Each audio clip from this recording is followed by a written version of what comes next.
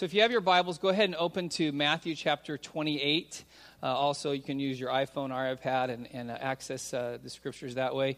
We'll be in Matthew 28 starting, and then we'll actually make our way to 1 John chapter 2 in a moment. But before we actually jump into that section that we're going to look at this morning and what we're going to focus on today, I wanted just to pause to just kind of recap last week if you were here or if you weren't here, to make sure that everyone's up to speed. So we're in the middle of a series right now called Who Are We and Who Are You, in terms of understanding as a church family, what is our identity?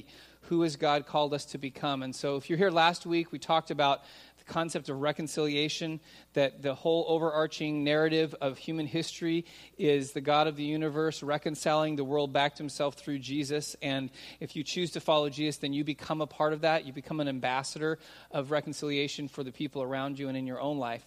But also, before we even jumped into that, John Looney, who just was up here, who's our associate pastor, shared a dream that the Lord gave him. And we've talked about that periodically the Lord will use things like dreams to speak to us more specifically and pointed in our lives. And the dream that John shared last week, if you didn't have a chance to hear it, he talked about how the enemy, even though sometimes we're not aware of his working around us, he uses things that we would not assume that he would use in our life to try to get us distracted. And the weapons that John pointed out, I think the Lord was highlighting in the dream, were comfort, security, and safety. That those things that we would think are a normal part of our lives, things that we want, are the very things that as we are walking through a major transition in our church and a process of God reinventing us, that the enemy would want to come along and say, it's okay. Value comfort, safety, security. Just take it easy, kind of hang out in neutral, be passive while the Lord's pushing us forward. And I talked about last week, and I really have been praying more about it this week, that we're really at an important season where we each all have an individual choice of how we respond to what God's saying and where God is moving us. And there's no middle ground. It's either we are leaning into what he's doing or we are pushing back from what he's doing. There's no middle ground. And so I've been praying for you this week and for us as a church family that all of us will lean in to what God is doing to move forward, so that this is not about a building transition. If you're thinking that's what about, we're not talking about that. We're something far bigger about realigning our lives and our church around God's mission, because he loves our community and he loves our world, and he wants to use us to impact those around us. And so that means all of us have to make a decision. Am I leaning in, or am I pushing back and kind of being passive? So I want to pray before we jump into the passage this morning, because this message, like last week's message, is very defining on who we are and is pretty pointed in some areas that we have to make decisions about in our own personal life. So let's pray in preparation for what the Lord wants to say from his word this morning. Lord Jesus, I pray that you would give us courage to hear clearly what you are saying to us and what you've been saying to your church for thousands of years, about a call, Lord, to be people who are not only disciples who follow you, but people who are disciples of others. So, Lord, as we endeavor to understand who we are this morning, I pray that your Holy Spirit would engage us and draw us into what you're wanting us to hear and to see and to experience, and as well to do in action in our lives as we choose to follow you. In Jesus' name, amen. So as I mentioned, we'll be in Matthew 28, and this morning we're going to talk about this thing called discipleship. And when I use the word discipleship, whether you've been in church for a day or maybe you've been in church your whole life, you all have different understandings, definitions. What does it mean to be a disciple? And we could go around the room and get 100 different definitions. But the simplest way to understand what discipleship is and what it looks like is that discipleship, in a nutshell, is being like Jesus. That's what discipleship is. It's our life and the pattern of our life becoming more and more like Jesus, to the point that we no longer just self-identify as a Christian, but people around us actually can look at us and see something that reflects who Jesus is. In fact, if you go back 2,000 years ago when the church first started in Acts chapter 11, there was a church in Antioch, and that church specifically was the first place in human history where people who followed Jesus were actually called Christians. Whether it was derogatory or it was positive, there was something about their lives that reflected so much of who Jesus was that people started calling them little Christs, like they're trying to be like Jesus. And today, you and I should have something along those lines, that when people look at our lives, if we've chosen to follow Jesus, that they're seeing something in us that reflects who Jesus is. Now, you and I have to understand discipleship is just not a biblical thing. Discipleship happens all the time. You and I, whether we know it or not, we are being discipled, and we are discipling other people every single day of our life. Because one of the things that's true of discipleship is discipleship has to do with influence. It has to do with us being influenced by other people and trying to be more like them, or us influencing others as they try to become more like us. It happens all the time. So here, to give you kind of the context, so you know that discipleship is a normal thing every single day that happens that we participate in, I wanted to look at this short video because whether he knew it or not, Michael Jordan, in his ability to play basketball and to market himself, was a disciple maker of people that would choose to be like him. In fact, they wrote a song just for that. So let's watch this video together.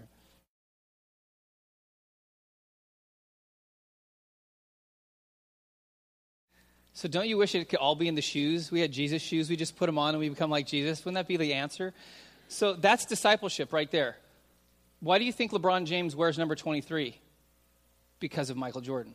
Because he's been influenced by Michael Jordan. He wants to be like Michael Jordan. You know the reason that Kobe Bryant wears number 24? Is because he doesn't want to be like Michael Jordan. Because there is only one Kobe Bryant. And we all know that the world's not big enough to hold him, right? That's his whole mentality. But I want you to understand that that's discipleship. That's what happens, is that we are trying to, someone say, well, that's worship. No, worship is when you completely devote yourself to not only being like, but to sacrifice for. The kid in the commercial is not trying to sacrifice for Michael Jordan. He's just trying to be like him.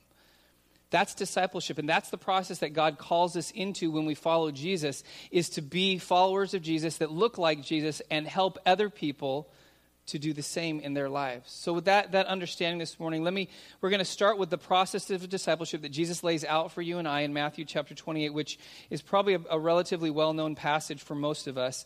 But I want to read through it and talk a bit about it this morning, because Jesus highlights some really important things about this thing called discipleship that are important for us as a church family. So starting in verse 16 of Matthew 28, it says, "Then the 11 disciples went to Galilee, to the mountain where Jesus had told them to go. When they saw him, they worshipped him, but some doubted. Then Jesus came to them and said, 'All authority in heaven and on earth has been given to me. Therefore, go and make disciples of all nations, baptizing them in the name of the Father and of the Son and of the Holy Spirit, and teaching them to obey everything I commanded you. And surely I am with you always to the very end of the age.'" So this is a pretty huge passage that has been taught on numerous times, and we go back to it. We've given it this name called the Great Commission, where Jesus commissions his disciples. He's commissioned his people to be disciples that make disciples. But he says some really specific things that you and I need to understand about this thing called discipleship that sometimes we miss, that we really need to have understanding of to become people who are disciple makers, who not only follow Jesus, but we make disciples in other people. The first thing, look at verse 18. I'm going to answer some questions I think that Jesus really answers in the question first in the passage. The first one is, why should we make disciples? In verse 18, Jesus says, "All authority in heaven and on earth has been given to me." Just let the weight of that statement settle in for a moment. Usually you don't hear too many people say, "By the way, all authority has been given to me." Usually when you hear somebody say that, you think, you're crazy. You have a Messiah complex. But why does Jesus have the right to say that, different than anybody else in all of human history? Remember the context. Jesus has died on the cross. His disciples watched him die. They watched him be put in the grave, and now they have witnessed the fact that he's alive again. So he defeats sin on the cross. He overcomes death through the resurrection. And then he comes before them and he says, "Oh, guys, by the way, all authority, every authority, heaven and on earth, is now with me. There is no authority higher or more powerful than me." When Jesus says that, he's getting his disciples' attention. They're thinking, okay, we've just witnessed something we've never seen before. And now when he speaks, that means we should probably listen, because when he says he has all authority, he's demonstrating he has all authority. So if you and I will just think about that for a moment. The God of the universe in human flesh makes this profound statement. There is no greater authority than who I am. And he's about to say something that's relatively important. So if anybody says something like, "I have all authority," and you believe them, then whatever comes out of their mouth next is probably worth listening to and responding to. Wouldn't we agree? Jesus is making a huge statement here of authority because He's placing the highest value on what he's about to say to his disciples. This is his commission. This is his instruction to them about what their life is supposed to look like from here moving forward. And it didn't just end with those 11 that were gathered there and others were there. It continues on throughout human history as the commission or the command that Jesus gives to all of us that choose to follow him. But I think sometimes what you and I do is, it's not, in most of our lives, we don't turn around and say, well, I don't care if you have all authority, I'm not going to do it. That's usually not our approach. We have the best intentions of trying to follow Jesus and to make disciples and to do the right thing, but it's usually not rebellion that's our issue. It's usually distraction. That's the way it happens. I mean, Jesus is making this huge, profound statement about, listen, this is it. You need to listen. This is all authority has been given to me. I'm telling you to do this most important thing. And it's not that the disciples stood there and went, well, I'm not doing that today. But over time, what happens is you and I become distracted from what's truly important by things that are secondary. Things that grab our attention and pull us away from what God said is most central and most important in our lives. We do it all the time. We major on the minors. I think I've shared this story before, but a number of years ago, we were hosting a conference at our church when we were in Ventura, and I was on staff, and so my responsibility for that conference was to make sure the facility ran smoothly, everything worked well, and so that included the setup and tear out and the cleaning and all that stuff, and that included also the climate control in the room, because you can't hear from Jesus unless you're comfortable. Isn't this true, right? And so we were in this session, and this guy was speaking, and he had the room. I mean, everyone was like on the edge of their chair listening to his testimony about what God had done in his life. And he's probably about, 45 minutes in, and you're just like listening. And finally, he gets to kind of the pinnacle of what he's trying to communicate. And he said, there was this moment in my life where God spoke to me, and what he said to me changed my life forever. I mean, and the room was silent, and people are leaning in, listening. And my boss happened to be sitting next to me. And so we're all dialed in, we're listening, and all of a sudden I feel this elbow. And I'm like, what? And I'm waiting for the guy to speak. And he leans over in my ear and says, man, it's hot in here. People are dying here. Could you go adjust the air? I'm like, oh, man. Now, this is my boss. So, I'm at work, so I'm waiting to hear a profound word from God, but my boss trumps, God in the moment because he pays me. So I'm like, fine. So I get up and I go to the back of the room and I adjust it to make it a little bit cooler, and I come back and I sit down, and just as I sit down, the guy finishes saying what he was saying, and I never, ever to this day know what he said. I don't know what it is that changed his life forever. Why? Because it was too hot in the room and people weren't comfortable enough to hear what was being said, so we needed more air conditioning. And I share that because I think sometimes in life, that's what we do. We take the minor things of following Jesus. We take the minor things of church, and we get distracted on them when we forget why we even exist as a church, which is to make disciples. That's why we exist. It may not be the temperature in the room. It may be some other thing that you and I have gotten off track on. We're down this road, and we've been missing the central theme of why we exist. And Jesus is drawing us back, especially for our church specifically. We have to be about making disciples. He said, all authority has been given to me. This is the most important thing. Second question that's answered in the discipleship process is in verse 19. And that is, where should we make disciples? Jesus says, therefore, go and make disciples. The verb in the sentence is make disciples. Go has to do with the way that comes about. And so what Jesus is saying is, as you go, literally translated, it means as you are going, make disciples, which means disciples are made everywhere. Now, for some of us, we have a very kind of small, narrow view of discipleship, and that means that a disciple is made when I sit down and we do a Bible study, or they sit down and they go through a class, or they go through a new believers process. That's discipleship making. That's a very small sliver of discipleship making. Remember, discipleship has to do with influence.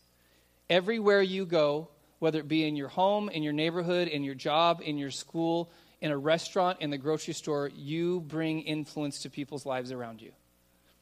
And that's the process of discipleship. Remember, if being a disciple means being like Jesus, that means everywhere that I go, I am to represent who he is. And that's why Jesus says it's in the going that you are making disciples. You are influencing other people. And discipleship doesn't happen or doesn't start after somebody is saved. Discipleship happens through any encounter they have with you, someone who knows Jesus. Discipleship happens way before someone gets saved.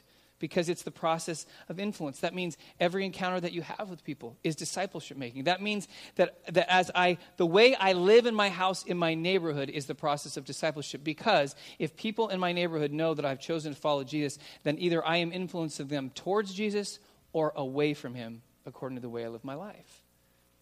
And if you and I see that, that's why Jesus says, as you are going, there's this assumption. As you're going, remember last week or 2 weeks ago when Brad Briscoe was here, he said something pretty profound that kind of tweaked us, and that is, he said the primary activity of God is not in the church. The primary activity of God is in the world. Remember, Jesus said this to a group of people who weren't officially the church yet, even though they were. The church hadn't really started. And Jesus is saying, hey, as you are going, remember that you are sent. You are a missionary. You are living out what it means to follow me in front of other people as a demonstration for them to understand who I am. So that means as you and I go anywhere, when we drive, when we walk around our neighborhoods, when we even come to church, we are reflecting who Jesus is. It's in the going that we are making disciples. And Jesus gets even more specific about the going, not only in our daily lives, but if you go to the next part of the verse, the third question that Jesus really answers in the discipleship process is that who should we make disciples of in verse 19? So we're going, but then he says go, and he says make disciples of all nations.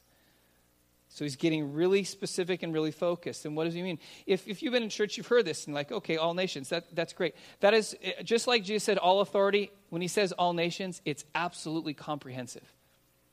It's all ethnic backgrounds, it's all tribes, languages, people groups from all time, for all history, all around the world.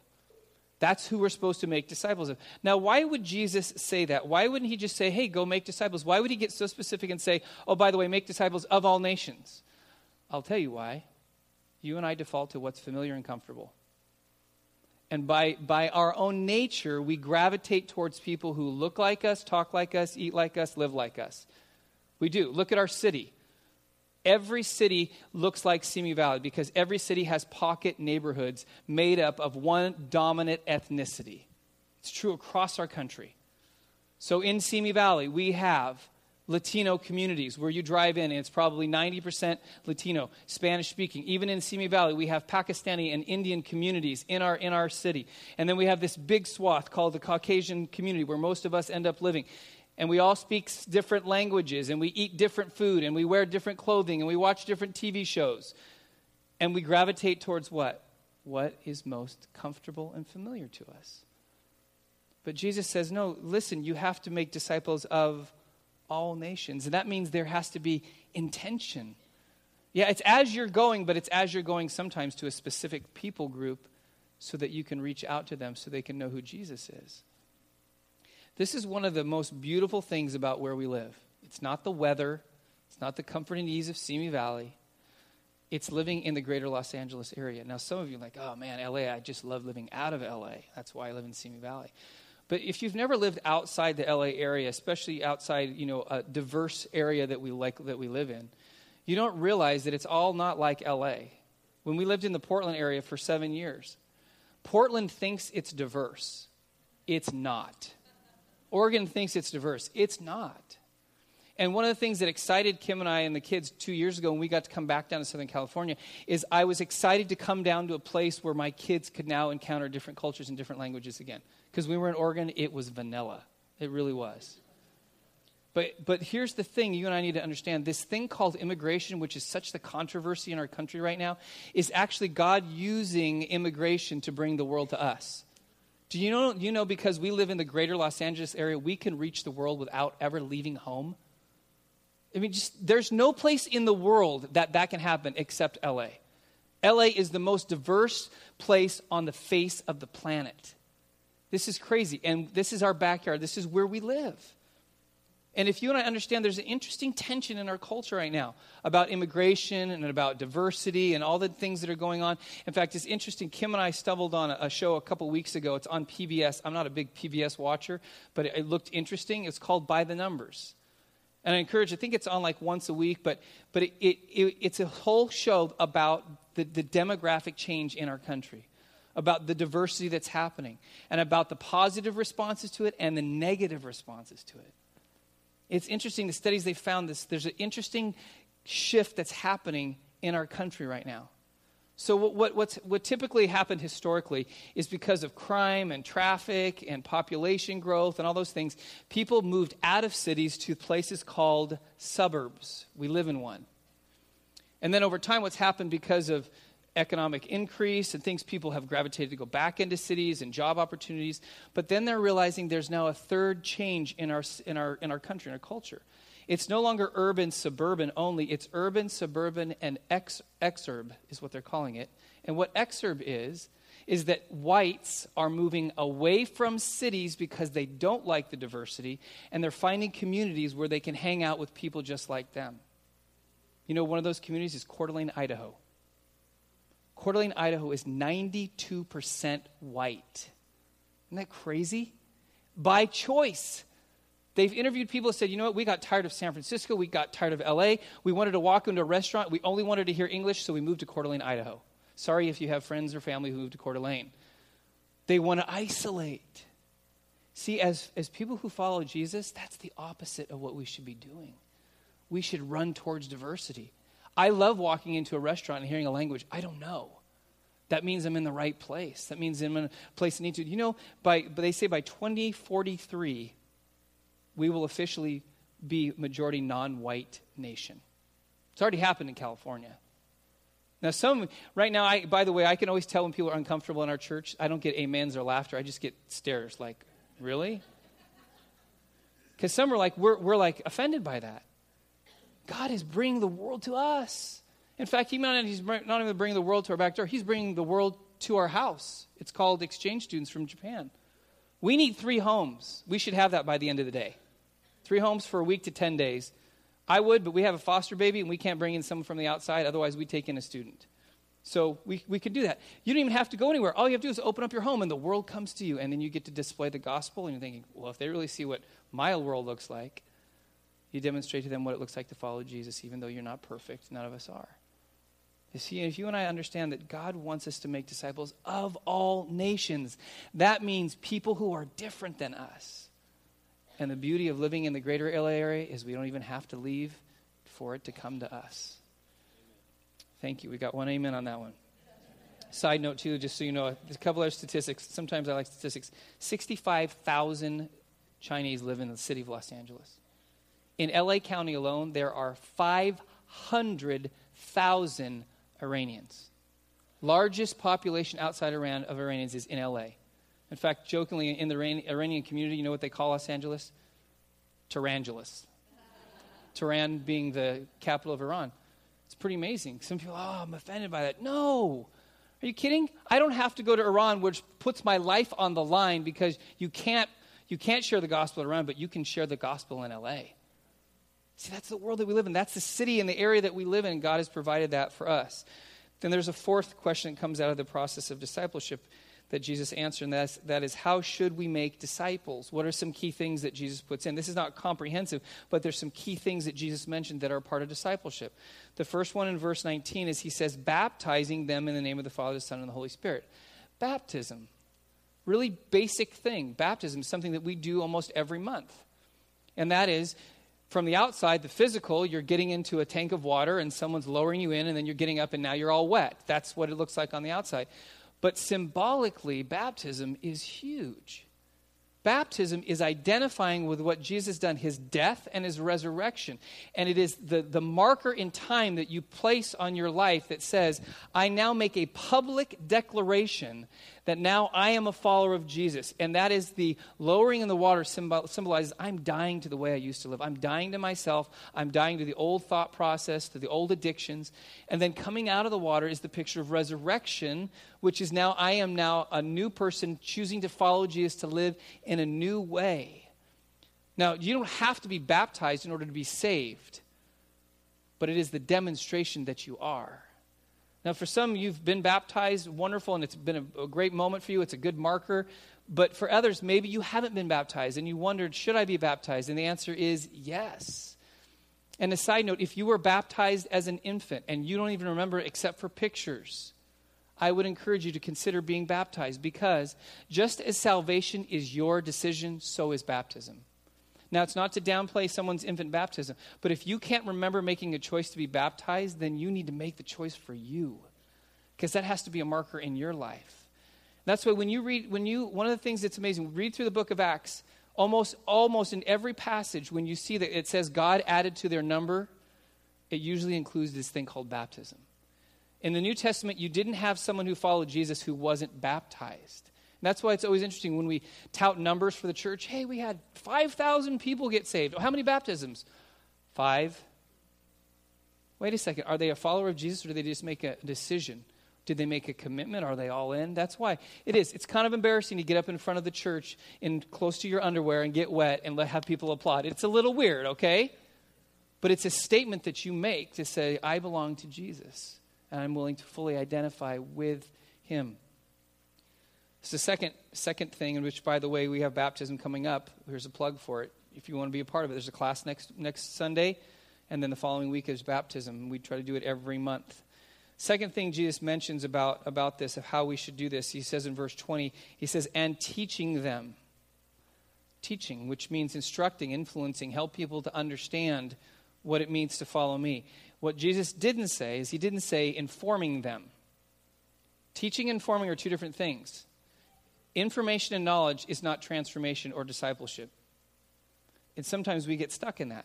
Teaching means that I actually learn something enough that it actually changes the way I live my life. Now, why is this so important? How did Jesus make disciples? He did it in everyday life. He didn't do it in a classroom. And one of the things that because Jesus is the master teacher, he understood about the way human beings learn, is that probably 99.9% of us will not truly learn unless there's tension. Jesus constantly created tension.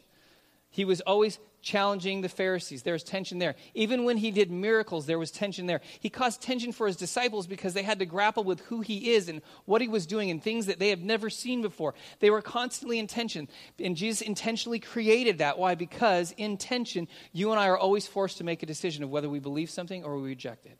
Whether we're really learning it or we just have the head knowledge.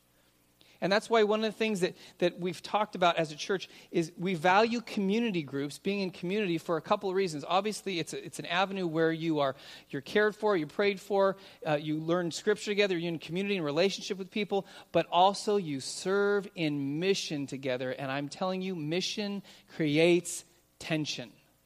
It does. It creates tension, and there's a reason for that. The way that you and I are truly going to follow Jesus and be taught by him is when we're willing to sacrifice and serve him when we're uncomfortable, when there's tension. Jesus created it. That means to truly teach people means that you have to create a tension point for them in order. And that's why, honestly, Sunday morning, although we teach and we look at the scriptures, there's not a whole lot of tension here. Maybe sometimes there is, but there's not the tension point where I'm forced to make a decision. But Jesus created that. And you and I have to be aware of that, because then it leads to the third thing. What did Jesus say? He said, okay, you're baptizing. You're teaching them to do what? To obey everything I commanded. That's really easy, isn't it? Oh my goodness, really? Just teach them to obey everything I commanded, and then we'll be good. See you when I return. That's hard. Obedience is the sign of a disciple, and obedience is demonstrated in action. Obedience doesn't demonstrate itself in what you and I believe. Obedience demonstrates itself in what we believe enough to do. That's the difference. That's why Jesus brings it down to this. So to give you a little context, knowing that we're to be a church that makes disciples, that's why we have community groups that we encourage everyone to be involved with. And then part of that is the Discipleship Essentials class. The first class starts this week, and it's a 4-week class. Discipleship Essentials 2, 3, and 4 will come later. Now, this is one class in 4 weeks, and you can sign up for it. But that class is meant to do what?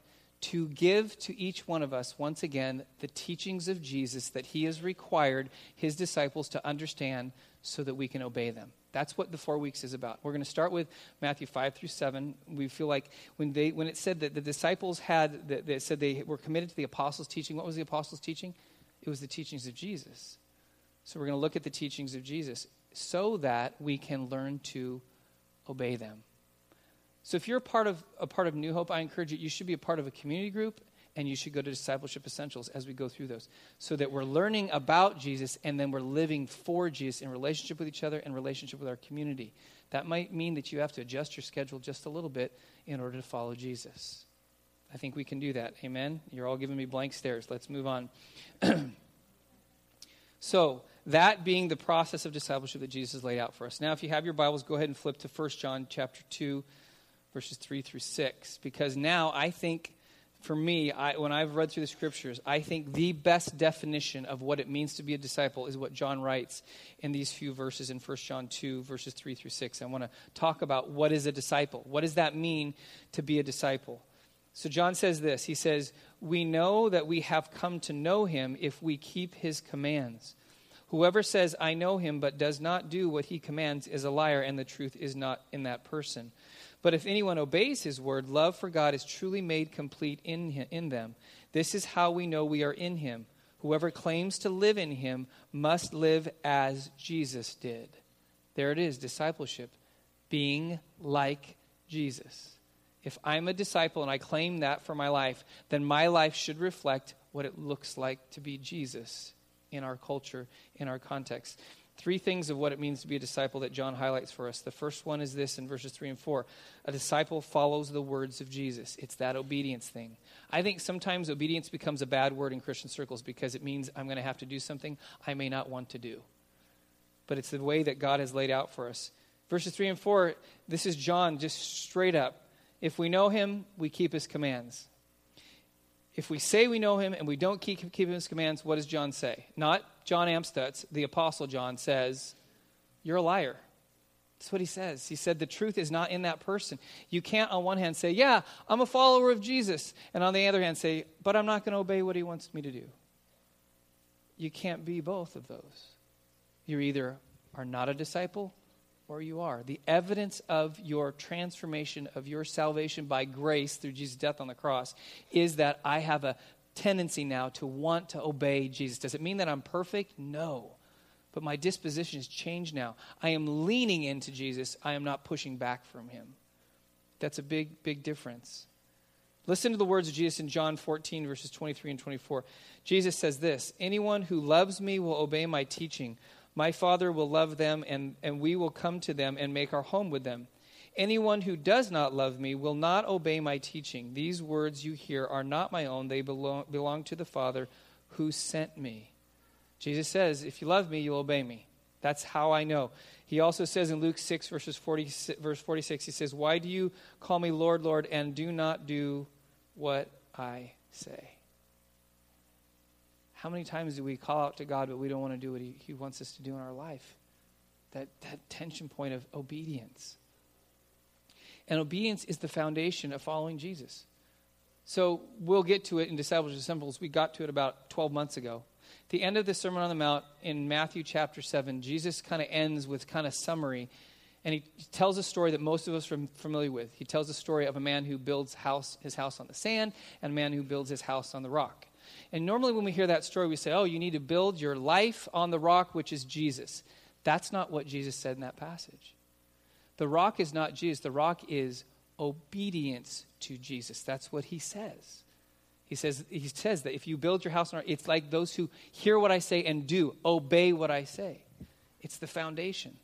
And I think one of the things that the difficulties for us as we follow Jesus is that I think we really become very proficient in practice, like practicing, getting ready for the game in obedience. But when we get into the game, that's when obedience goes out the window. For example, you come in on a Sunday morning and something that you know that God said to you, and you come out here and you're like, yeah, I'm ready to go do it. I'm ready, I'm ready to be obedient. I have the greatest intentions. There's emotion there. You're ready. And tomorrow morning hits and real life settles in, and what happens? Our obedience goes right out the window because it's too difficult. I have to make that decision. And that's why you and I have to realize that what we do in gathering prepares us for the scattering, because it's where the scattering happens is where the obedience is in our lives. See, it's not good enough to be a good player in practice. You and I have to be a good player in the game. I've coached a lot of basketball, and I've seen players that practice really well. In fact, if you would just take like film of them practicing, you'd think, man, that kid's going to make the NBA. But then when they get into the game, something happens. In fact, Jordan's 8th grade year, I was helping coach his team, and we had a pretty talented team. There was one kid who was leaps and bounds ahead of all the other kids physically in his talent. He could run faster. He could jump higher. He was stronger. He was quicker than anybody else on the court. And when I first saw him practice, I thought, man, if we had that kid on our team, we were going to win every game. And so we practiced, and he would do amazing things in practice. And this was an 8th grade kid who could almost dunk the basketball. I was like, this guy is amazing. And then we got into the games. And everything that we had taught him, and everything that we had told him to do, and every play that we had planned, and everything that we had practiced for all week long, we get into the games, and he'd chuck it. He wouldn't pass the ball. He wouldn't go by the plays that we called. He would do his own thing on defense. He just went completely rogue. But then the same kid would come into the practice next week, and he'd practice perfectly.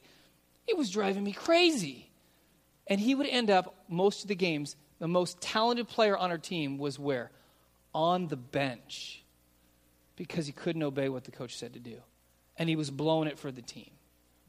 How many times in our life, like, yeah, I'm going to get out there and I'm going to do what?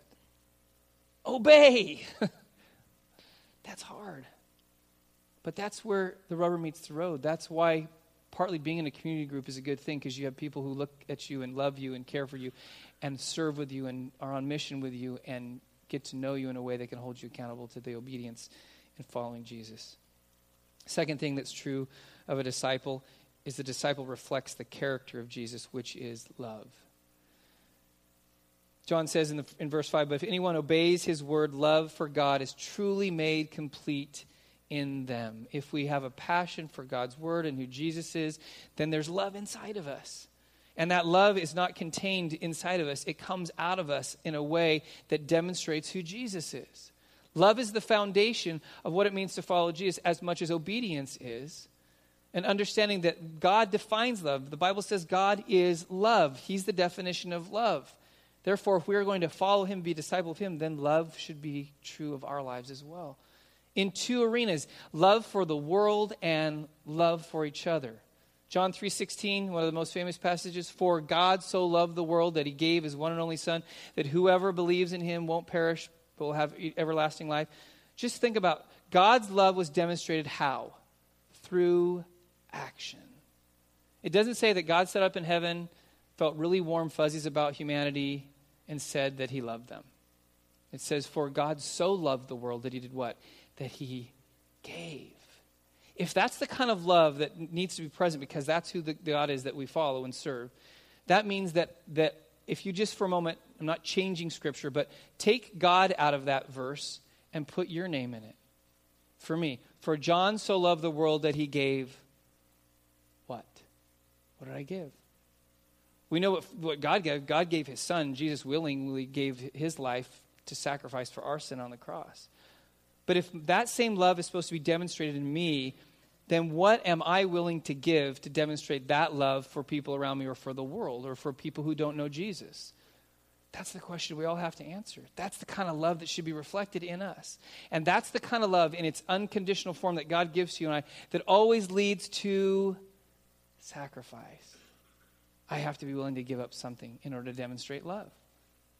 That's the joy of being in love, is you want to give to somebody else. You want to be willing to sacrifice for them. In our love for God, it's the same thing. But many times there is the warm, fuzzy emotion, but then there's the reality of I have to make a choice. I have to choose to love because right now I'm not feeling it. Anybody relate to that? That's the love of God. Do you ever think there was a moment that God didn't feel love for people? I got to imagine there had to be one or two. We've kind of messed up a few things over history. Maybe he had a day where like, yeah, you know what? Maybe I shouldn't have done this. But his love, his decision, his commitment is faithful to us to maintain that. I've talked about this before, but you know, when we started as a family, started fostering kids, the decision initially, it was like, well, that would be hard, but let's do it. You kind of get rose-colored glasses, like, oh wow, we're going to help kids, and it's going to be wonderful, and it's great. And when you're going through training, you're envisioning what a great foster parent you're going to get, and the perfect child that you're going to get, and how wonderful you're going to be, and then you get your first child,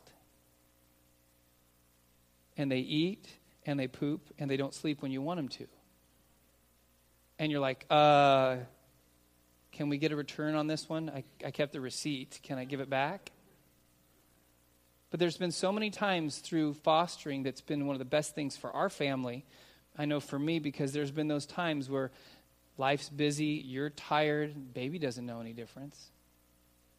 Baby doesn't want to sleep all night. If you're young, your parents, you have kids, you know what that's like. And I'm just reminded as I'm sitting there, this is a choice that I made to demonstrate love to kids who need help and their families need to have an opportunity to get their life together, even if it means it costs me sleep, time, convenience. That's hard. It's not all glamorous. But I'll tell you, when we get to reunify a child with their family and their family's better and the child is better, it's all worth it. That's the process of reconciliation that we talked about last week, helping that to happen. So then there's another kind of or element to love that we struggle with as well. Sometimes, if you and I are honest, it's easier to love the world than it is to love somebody who I know and I'm supposed to love. How many would be willing to admit that? If they're sitting next to you right now, you don't have to raise your hand. But if you don't raise your hand, they know what you're saying by that. But sometimes it's easier to love a stranger than it is to know someone who you're familiar with. But God's love is not only demonstrated for the world, God's love is demonstrated in our love for each other.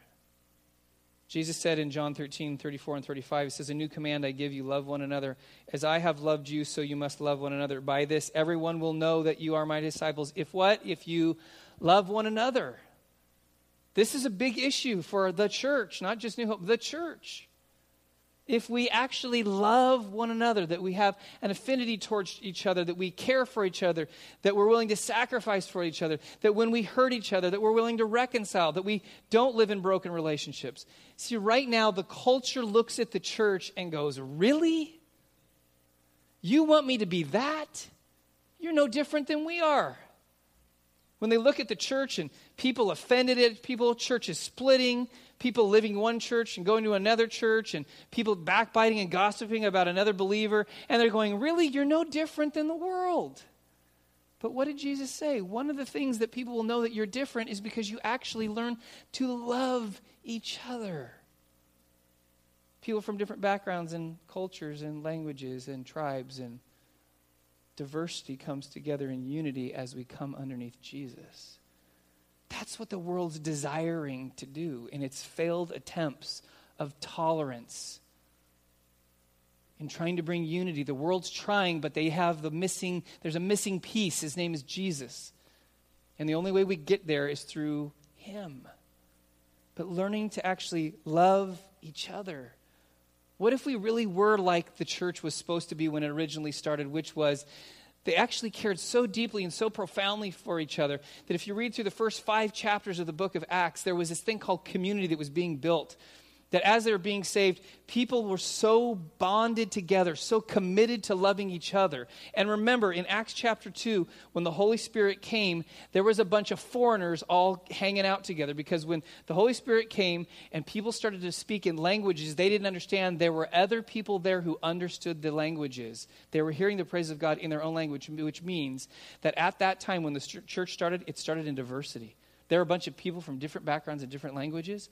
But then, within just a few chapters, these people who are different in their backgrounds, maybe even different in their languages, were so bound together, so committed to each other, that it actually says there was a time in the church when there was absolutely no one who had any need in their life.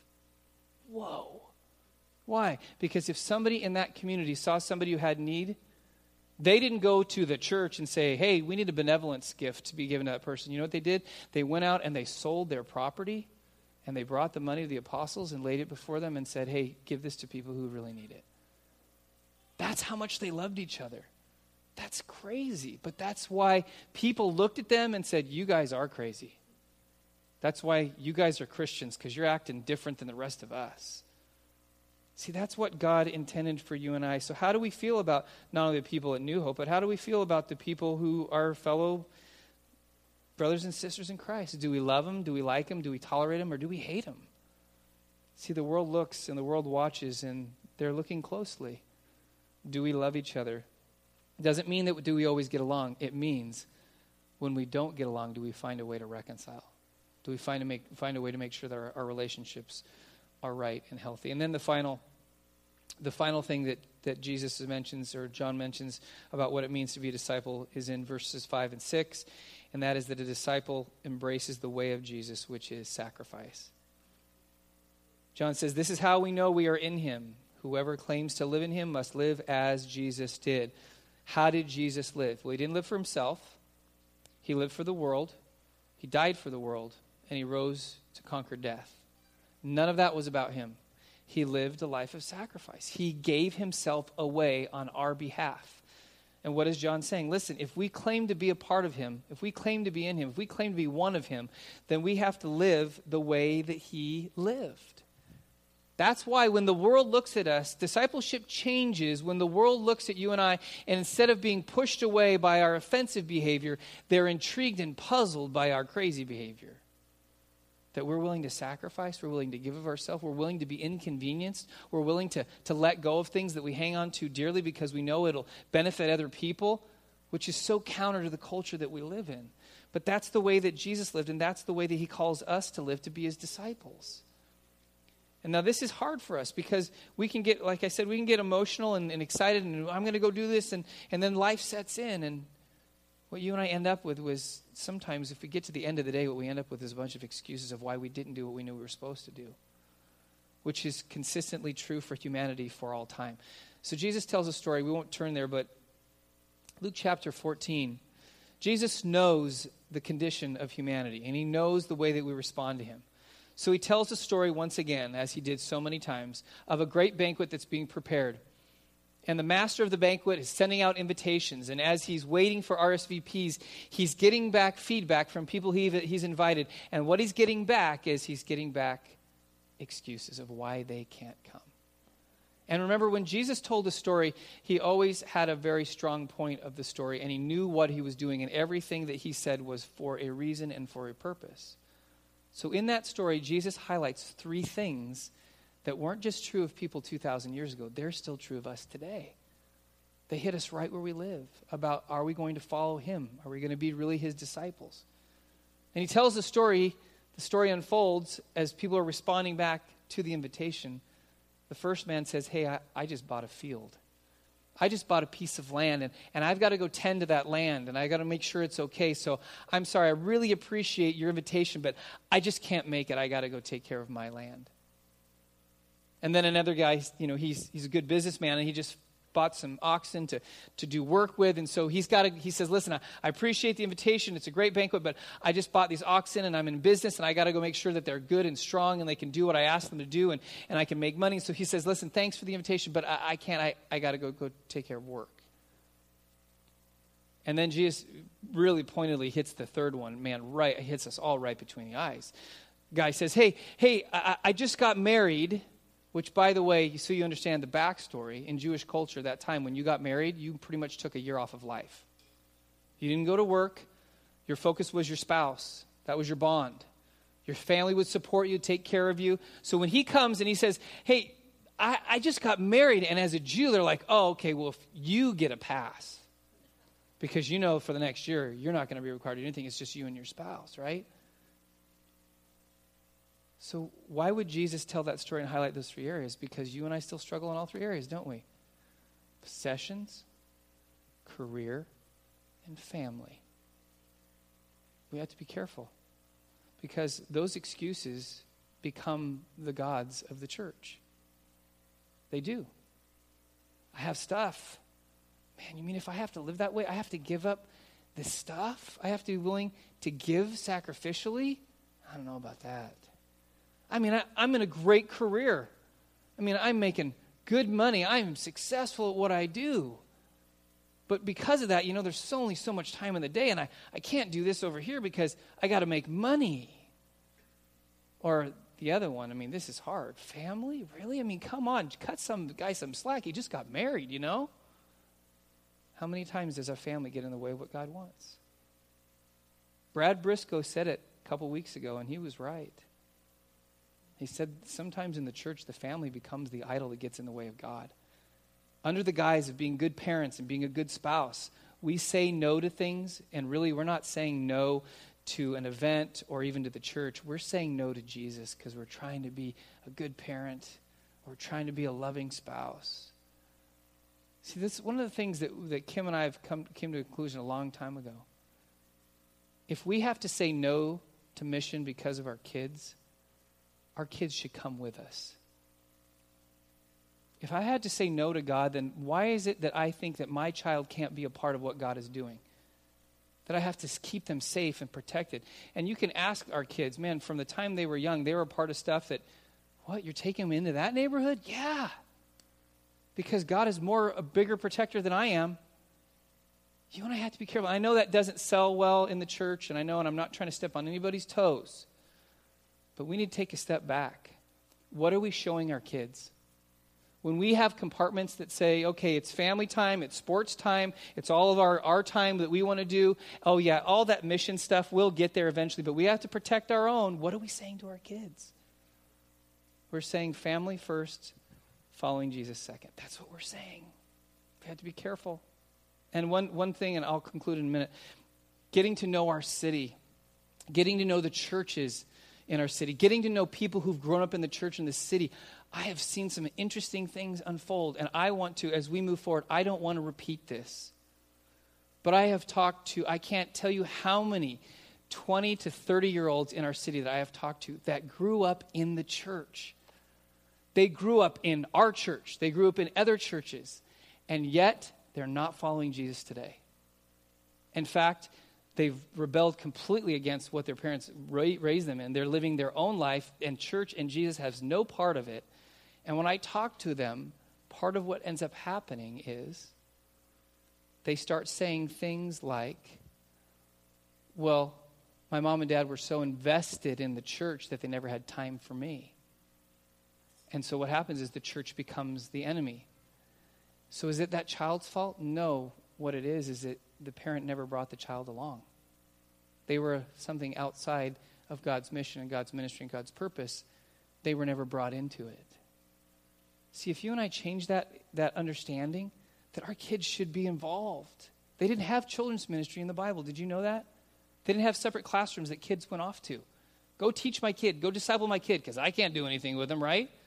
That's not what they did. They brought them along in the process. And we're grappling with that. How do we have an effective children's ministry that truly disciples kids, not just in head knowledge about Jesus, but in life knowledge of how to truly follow him?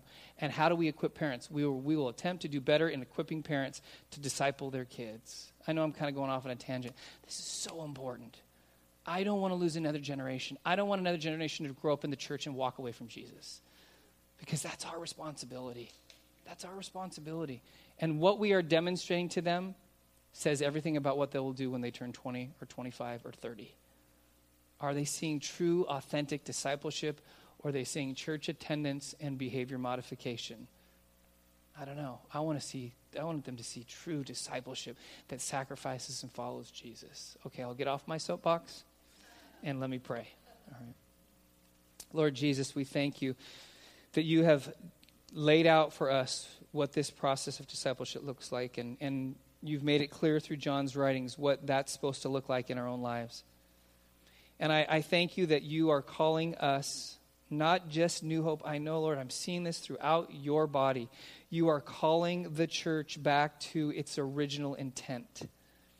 And that is to be a community of people that not only loves you, we love each other, and we make disciples. And so, Lord, I ask that as we hear these words from you today, that you would give us the courage once again to lean into what you're doing, not to pull back, but to push into what you are doing, to be willing to say yes to what you're calling us to. Because, Lord, we know that your great love for us doesn't end with us. Your great love goes through us to the world around us that you love so much, and that you choose to use us. So, Lord, open our eyes. Help us to be responsive to what you are saying to us so that we might be able to follow you. In Jesus' name, amen.